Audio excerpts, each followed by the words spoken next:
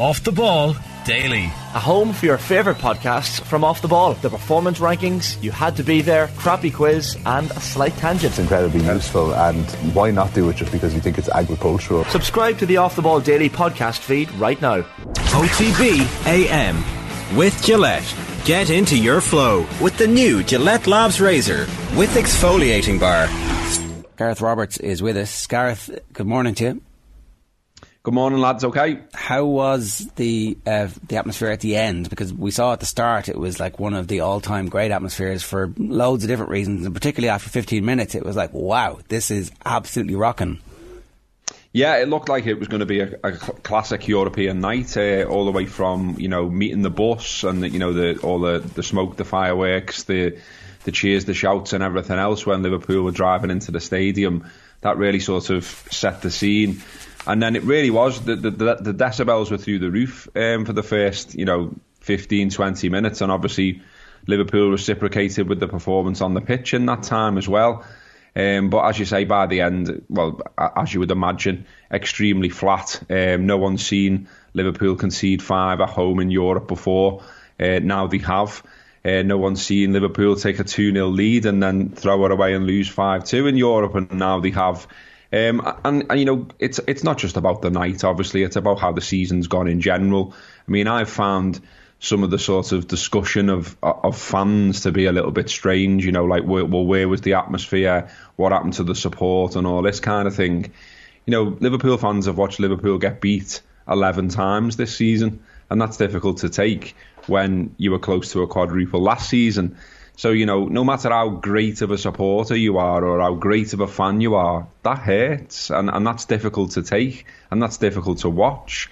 And, for the team to collapse in the manner that it did, for it to be so flaky defensively, for it to give away daft goals to a world-class side, that is not easy to take, and that is not easy to maintain, the din that greeted the team when they first came out onto the pitch. The home form has been actually okay, largely, in most of the games. It's that away form where we'd seen that flakiness in defence against very, traditionally mediocre teams, not the powerhouses. But last night you were up against a powerhouse team playing at the peak of their powers, fresh from winning the World Club Championship, and it's like, this is what happens when there is a team full of confidence who comes in and has the technical and tactical ability that Real Madrid have. Yeah, absolutely. I mean, 9 of the defeats of those 11 that I mentioned are away from home. And as you say, it hasn't been that bad at home. But, it's concerning to lose in that manner. But you've got to give all the credit in the world to Madrid. They are world class. We saw what they did last season. They obviously went on to win it, but also not only going on to win it, but just the fashion that they kept coming back from the dead. And I think Jurgen Klopp said in his press conference before the game that they're a team that, no matter what, just don't seem to be flustered, don't flap. And, there's the mistake by Courtois, and, he doesn't seem that bothered, and neither do his teammates by that. And there just seemed to be this sort of air of confidence about them, that, including the manager Ancelotti as well, that they'd get back into it, that they'd get chances, even that they'd win the game. And that was how it unfolded. Liverpool, to me, looked like a side that are fraught with emotion. And sometimes that emotion can be used positively. And we saw that at the start of the game. But equally, it can turn on its head very quickly. And we saw that, in the second half. The second half was terrible. I don't think Liverpool have a shot on target until about the 65th minute. And the heads went, that third goal was an absolute killer. And they were all looking at each other, shaking their heads. I think you could hear Henderson have a bit of a pop at Gomez and that kind of thing. And that says to me about the fragility I'm talking about, whereas, Madrid are the absolute opposite of that. They've got this real nous about them. They've got this confidence about them. They're unflappable. Liverpool are very flappable. Gareth, Jurgen Klopp used the word passive quite a bit in the post-match interviews and press conference, and certainly in midfield, Liverpool in particular were quite passive. I feel like I'm always picking on Fabinho, and I feel like we always are picking on Fabinho at the moment, but he was really, really poor last night. Was he not good in the first 20 minutes though? Well, it not look like he was. It looked like he was at it last night in a way that I hadn't seen him, and then went off a cliff. Then there was a drop off. Yeah, there was little flashes. I agree that there was little flashes from Fabinho of the old Fabinho. There was times where he was winning the ball. He was even going past a couple of players and things like that. And you thought, well, there's the Fabinho we know and love. The problem is he can't sustain it, and he definitely can't sustain it across 90 minutes. It's the problem for Henderson as well. And I thought as well, for all the praise for Bajcetic, he's only 18 years old. He looks a fantastic player. But it showed up last night that he was 18 years old. It showed up last night that he was playing against someone like Modric, who's nearly 20 years his senior. And, there's a time there where, he's won the ball in midfield, but then he immediately gives it away. It leads to a Madrid goal. On one of the other goals, Modric is walking through the midfield and Bajcetic is trying to get at him. Now, I think even if it was me, and I'm nowhere near that level of a football, I think I would have brought Modric down. Yeah. I think, that was the thing to do in that moment. Yeah. And take the booking, absolutely. And he didn't do that. And again, that's just that little bit of experience that's missing. It was a strange game. It's a strange game to even look back on because, anyone who's talking about something like this, you always go back and you take a look at the stats. And I think if you hadn't been in the game and you hadn't watched the game and you look at the stats, you go, it looks like Liverpool have done all right. They've carved out opportunities. They've had shots on target. They've had quality shots as well in terms of, expected goals and things like that. But Liverpool were in it. Second half, it was all about sort of, the quality of Madrid, the nous of Madrid, the brains of Madrid, and Liverpool looked like a team lost. I think the thing that really brings it home for you, so Liverpool have obviously completely regenerated their front line with the two signings, and everybody's like, they actually needed the help in midfield. And that's true, they did need the help in midfield, but they also needed the help in the forward line. You can't stop. You have to keep regenerating. And when you look at Real Madrid, over the last decade, they've had a midfield trio who have won 5 Champions Leagues in Casemiro, Kroos and Modric. And yet, 2 of those 3 weren't playing last night. Obviously, we know Casemiro's at Man United and Toni Kroos comes off for the last 3 or 4 minutes. But it didn't matter because they have constantly, every year, they've bought another midfielder who can learn from those and work with those. And Camavinga is only 20 and it looks like he could be there for another decade. Tchouaméni wasn't playing last night. That's the bit where, for all of Liverpool's strength, the bit that got them over the line in the first place was buying the world-class players, a world-class goalkeeper and a most expensive centre-back that they could get, who both had a massive impact on the team. But then they went away from that a bit and they got fortunate in that a lot of the players they bought really worked out. But that luck seems to have run out, and that seems to be the difference between being, at Real Madrid's level and where Liverpool are at the moment. Yeah, it does seem that, it's come home to roost a little bit in terms of how Liverpool buy players and what they do in the transfer market. And, we heard from the lesser spotted John Henry about sort of, the idea of selling the club, and it now appears that that's not going to be the case, and maybe a minor investor comes in. He appears to sort of exude some kind of confidence around that, and that there will be money to spend, but we've heard that before, and it's not been the case. And, Liverpool were running around in the bargain basement looking for a centre-half during the COVID season. We saw something similar with a midfielder, and Liverpool signing Artur, who, we've seen in a minor competition for, I think it's 14 minutes or something like that, and that's it. A lot of people could have told Liverpool, I'm sure, that he'd had his worries with injuries and you might not see him on the pitch. So that's not good enough for a club trying to compete at an elite level. And sometimes, of course, we see emotion spill over with Jurgen. Sometimes we see him, come close to the truth. But I think we all know, anyone who talks in football, writes about football, works around football, that, managers are almost politicians and they don't really tell you what goes on behind the scenes. And I'm sure if you could get into Jurgen's smoke-filled room and have a true conversation with him about what he thinks about the whole situation, I'm sure he'd tell you that he doesn't think he's had the backing of the owners in recent years, and that needs to change very, very soon. I know that Liverpool have been missing some players. You mentioned Artur and Luis Diaz. Thiago is injured as well. Konate, I suppose, Gareth, is the big one. And you look at that right-hand side of that defence. They knew what they were going to come up against Vinicius. He is an unbelievable footballer. But were Trent Alexander-Arnold and Joe Gomez a little bit, I guess, naive last night in how they dealt with him? I think so. Yeah, I think that's entirely fair. And Joe Gomez in particular had an absolute nightmare. I think his fingerprints are at the scene of the crime for every single goal. And he's obviously hooked on 70-odd minutes. He looked a broken man when he left the pitch. He gives away the free kick that leads to Real Madrid's third. He's obviously unfortunate with the one that comes off him, but, you know, at other moments in the game, they're just drifting past him. He can obviously, you know, people are pointing saying he can get tighter on Vinicius's goal. I mean, I thought that was a world-class goal personally from inside the stadium. I agree. I saw the post-match from Rio Ferdinand going, "Oh, you've got to be more aggressive." I'm like, I mean, sometimes if everybody was always perfect in every incident, then it would always be 0-0 and we'd not be watching any of this because we'd be bored senseless. Like, you know, sometimes world-class player does world-class thing right in the bottom corner. You're like, okay, that's pretty good. Fair enough. Yeah, exactly that. I think with Gomez that, you know, there's a bit of a worry that he's not looked great for some time now. What I don't like is when people sort of wind back and start, you know, using hindsight and saying, well, why was he given a new contract? Well, he was given a new contract because not so long ago, he was the preferred partner for Virgil van Dijk in a very good team. He was tipped to be, you know, one of the best centre-halves in England and all the rest of it. So he's dropped off a cliff, but he's not alone in that.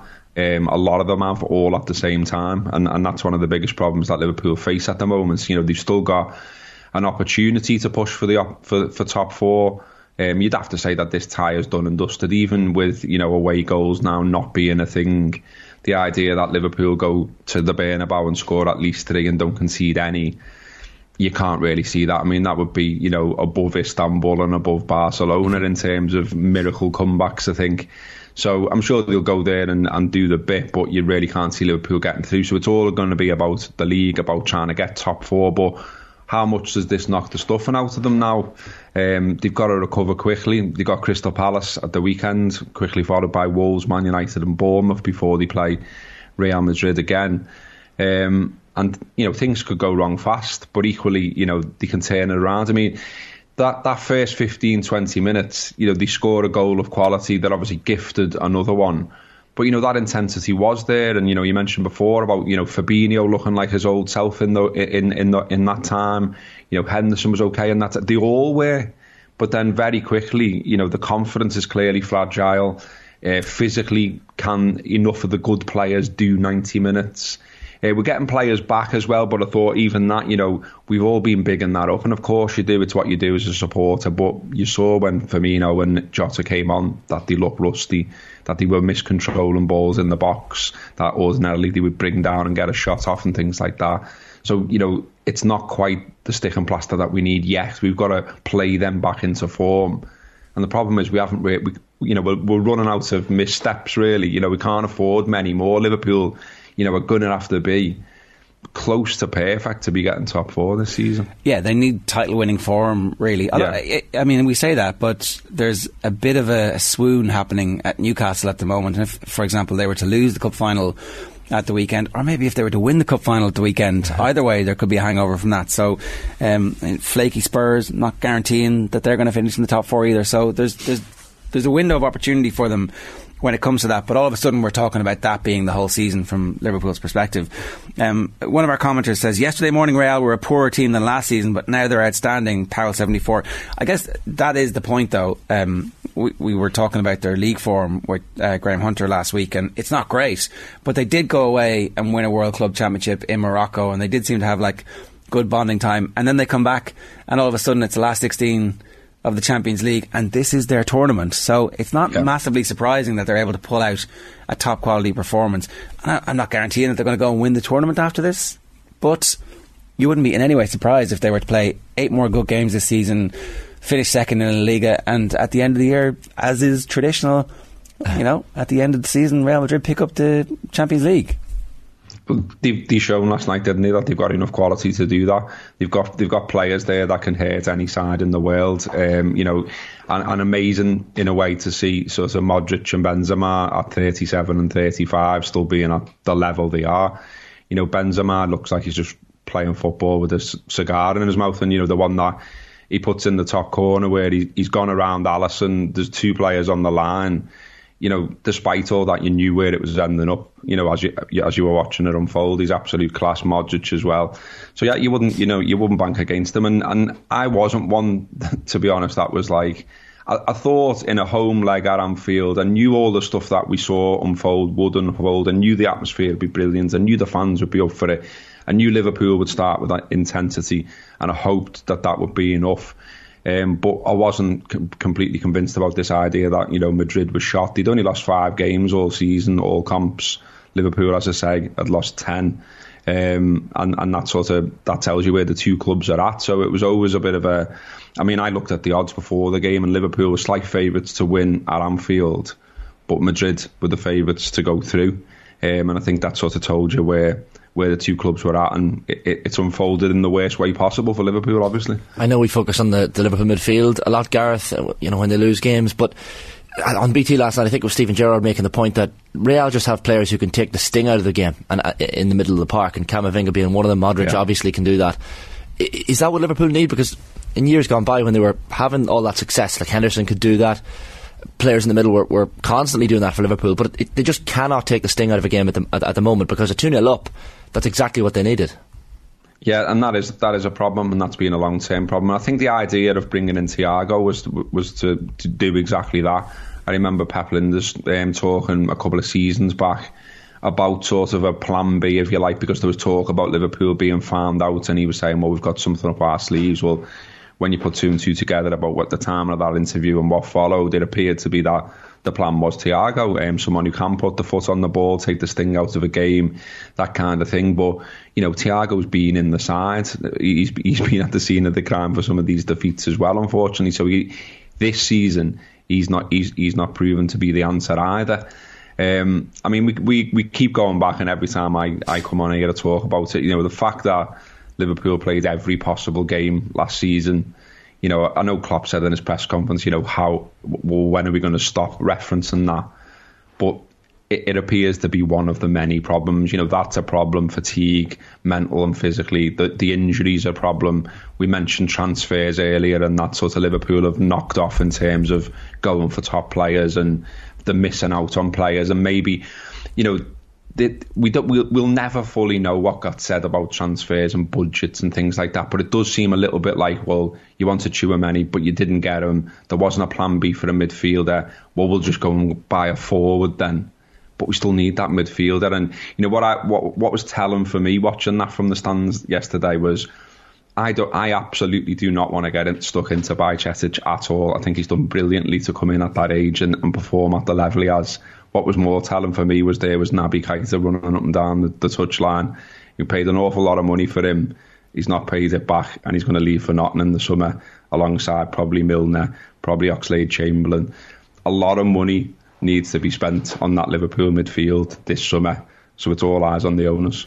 There was a period of time where Liverpool's dealing in the transfer window was so brilliant that they were getting money for players who were essentially squad players, and whatever happened over the last 18 months or maybe even 3 seasons, they haven't been able to recoup that money, and as a result the investment has been massive headline investment, but not enough of the Andy Robertsons coming through who are able to influence the team. And look, it's obviously there's a jigsaw of reasons why last night happened. I think that the main thing is that the confidence and the brittleness, and that ultimately ended up coming back a bit to Klopp. He knew what resources he had at the start of the season, and it's fair to say that they've been underperforming in these games. So he keeps saying he has the hunger for the rebuild, the manic smile as the 3rd, 4th and 5th goals go in last night. It doesn't change, and I'm sure it'll be his greatest achievement if he manages to get them back to win a title or to win a Champions League. So what's your instinct, Gareth? Do you think he is here for the medium term at least? I think so, yeah. I think, you know, he has got the absolute faith and trust of the owners. The owners don't appear to be going anywhere, as I said before. I think the majority of fans, you know, despite what you may hear on phone-ins, etc., are right behind Klopp as well. I think there's a recognition all around that, you know, the team obviously needs rebuilding, there's money needs spending, and that, you know, there's going to be a little bit of a period of transition. But, you know, I, for one, am right behind the manager. I think he'll stay. He's the man I want there to do a rebuild. I think if you get someone else in, you're talking about not just one person, but a whole team of people. And then you have the whole dynamic of, well, what players who are at the club get on with the new manager and what players don't, and that can make a transition even worse. I'd be sticking with him, and I think he wants to stick with him. All right, Gareth, great to have you with us this morning. Thanks a million. Cheers, lads. OTB AM with Gillette. Get into your flow with the new Gillette Labs Razor with exfoliating bar.